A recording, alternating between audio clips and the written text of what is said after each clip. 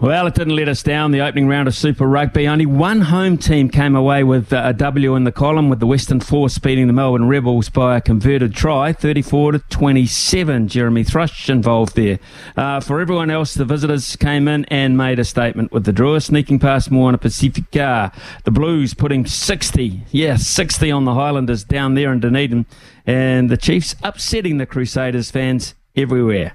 Joining me now is one of the great locks of the game, and you can catch him on Chiefs Mana every Tuesday, 7:30 on SENZ with Ricardo Ball. It's Ian Jones. Camo, good morning to you. What did you make of the first weekend? Were you pretty happy with what you saw? Yeah, good morning to you too, Smithy, and the listeners. Yes, with respect to all the summer codes out there, Smithy, it was great to have footy back on the screens and on the radio, I have to say, and round one, often we go away from round one saying, guys are underdone a bit for some mistakes. But boy, with the new rules, with, as you say, teams winning away from home, which is rare, but boy, in the greater scheme of things, it's huge in this competition. You know, the formula never changes. You know, win your home games, pick up some on the road, and that gets you to the playoff. It was fantastic, and I enjoyed it a lot. When I first looked at the Crusaders-Chiefs matchup, like a lot of people, I looked at it, here we go, 12 All Blacks or whatever in the Crusaders lineup, and I wouldn't say I said it was a lay-down misère, but then I started to look a little bit more closely at the pack for the Chiefs. They're a good side.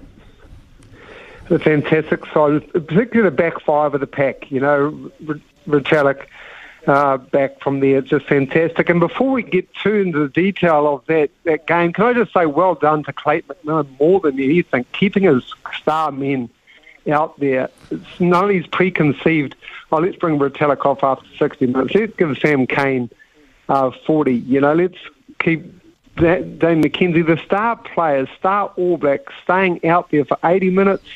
Smithy, makes a heck of a difference. To the result, clearly, because they have that ruthless ability to just go right through the 80.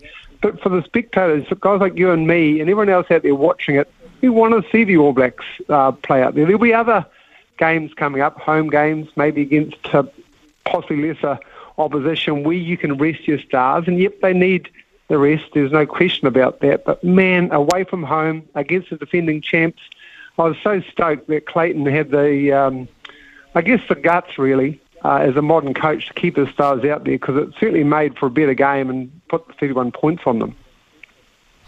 Sam Cane, quite outstanding in game one. He has his detractors, but if you're a detractor on his performance the other night, you're simply wrong. Yeah, and both sides of the ball. We know how defensively brilliant Sam Cane is at reading it, but in both sides of the ball, so his attack, his running ability, but more so his ability to kind of get to the breakdown and get numbers to the breakdown. Retallick does the same, clearly. Samisoni Takihola was a guy I was really interested in about how his fitness levels were, because we know, Smithy, he's the world's best 5 to 10 metres out from the goal line, but he's not always the world's best the other parts of the field, but he was good in terms of his fitness levels, so I was really pleased about that. And I think talking about fitness levels, that's one great thing about these new rules. You kind of saw teams fatiguing a bit, so maybe the scores will blow out the last quarter, but that means the fitness levels of these players are going to have to increase, which mean for a quicker game for us to watch, hopefully more enjoyable game for us to watch. Certainly round one was that. So, yeah, Sam Cane was good both sides of the ball.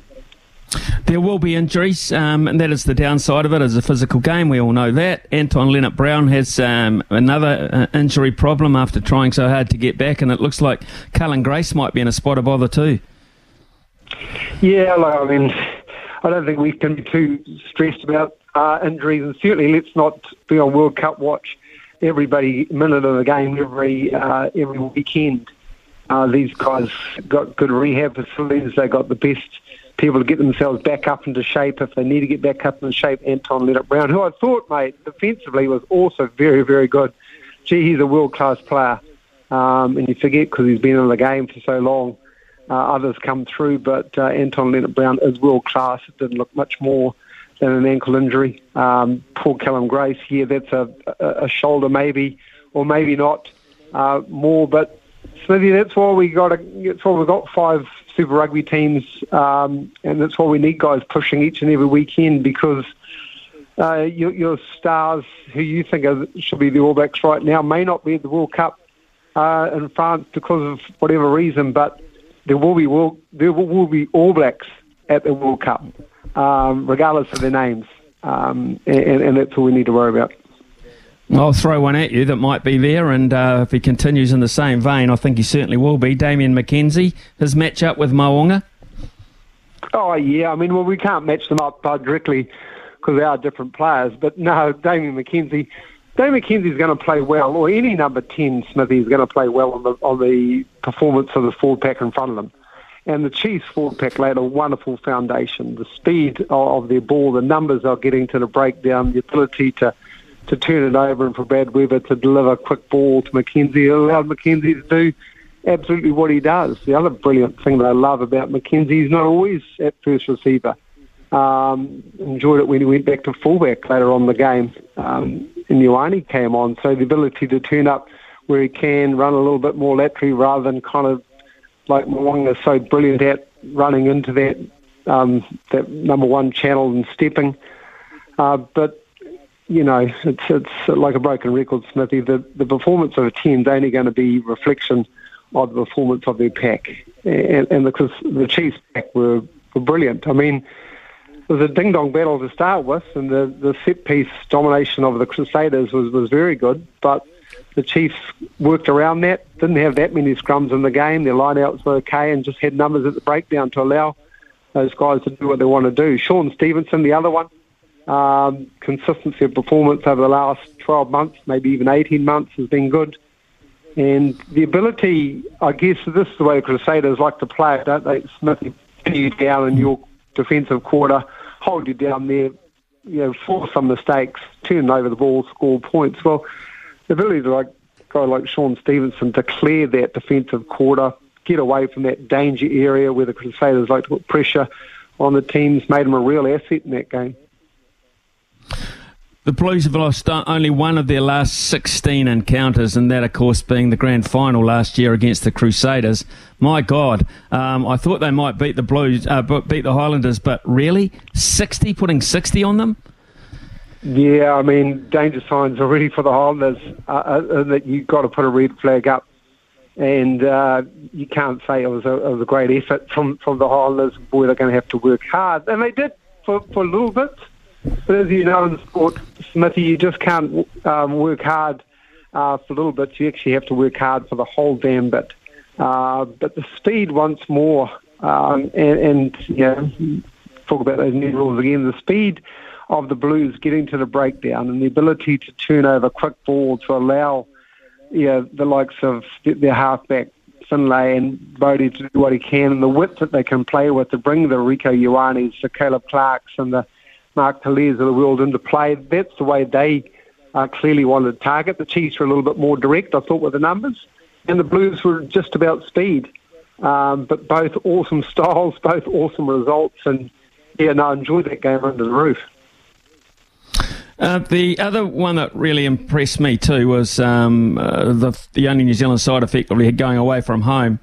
The Reds are generally pretty tough in Brisbane, but they, in the second half, ran all over the top of them, the Hurricanes. Yeah, but, mate, I hate to be a corrector, but even worse, it was hotter. It was up in Townsville. And I don't know what the temperature would have been, but it would have been boiling point, I would have thought. But once more, this is a team that has athletes in it, doesn't it? And, in the first half, that was almost neutral, but once more the forward pack went about their work. I thought the young hooker Moore coming off the bench and the impact the guy with his strength, directness, getting over the gain line, those kind of things could do. That means the others could get in behind it and create that quick ball that they use. They put on 31 unanswered points themselves, didn't they? So, those are the three teams that really stood out. I mean, you can't deny that the Crusaders will be there or thereabouts within the mix. So effectively 4 New Zealand teams had a pretty good go. The Highlanders they've got to work pretty hard because I believe they play the Crusaders maybe this coming they do. weekend, which is going to be pretty tough. But no, good start.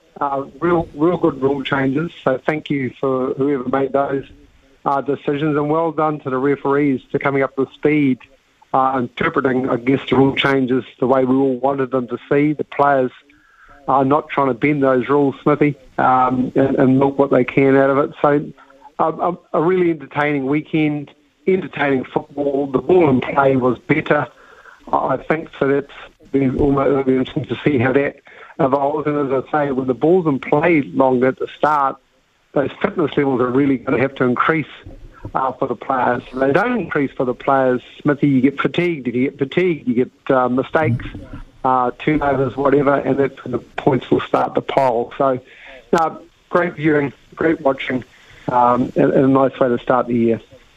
Yeah, it is. And as you mentioned, the rule changing and rule changes and everyone adapting to it. A lot of people already are remarking about the ability now with the number 8s just getting a little bit more time off the back of the scrum, a little bit more freedom to use those legs. Yep, and that's why I thought we might have seen a little bit more of that interplay between the 8s and 9s of the games I saw. I didn't watch all of them, so correct me if I'm wrong. But, an explosive athlete, like Hoskins or like Artie, to the ability to get out on the outside and those interplay between 8 and 9s, and maybe we'll see some innovation in the triple scissors or the interplay, people coming on the angle. They'll be really nice to see, to evolve. So that I think there'll be some people watching some old footage of footy back in the early 90s, I'd suggest, and get a good handle on some of those number 8s from back in the day used to do it, because it's funny how the more things change, Smithy, the more things stay the same. So I'd be watching some historical footage if I was some of the coaches. Kamo, always great catching up with you, mate. Fantastic weekend, as you said. I think it lived up to everything we were waiting for quite some time. We've had so much damn talk about what's happening off the field and around a certain job, but it was refreshing, wasn't it? Well, it just goes to show, mate, there is no distractions. The biggest distraction for an athlete's the game. There's no other distractions for the athletes. They've got enough to worry about what's happening externally or above their pay grade. So, mate, these players are focused on job at hand. Everything else is just noise, so don't stress about that. Let's not worry ourselves about what players are thinking about who's going to coach the All Blacks. They're just worried about playing well for their super teams, entertaining us on the weekend, and what will happen will happen. Champion, love those words, and I love the fact that you found some time for us this morning, Kamo. Always great to chat with your incitement and enlightening us. Thank you, sir. No, take care. Have a great day, everyone.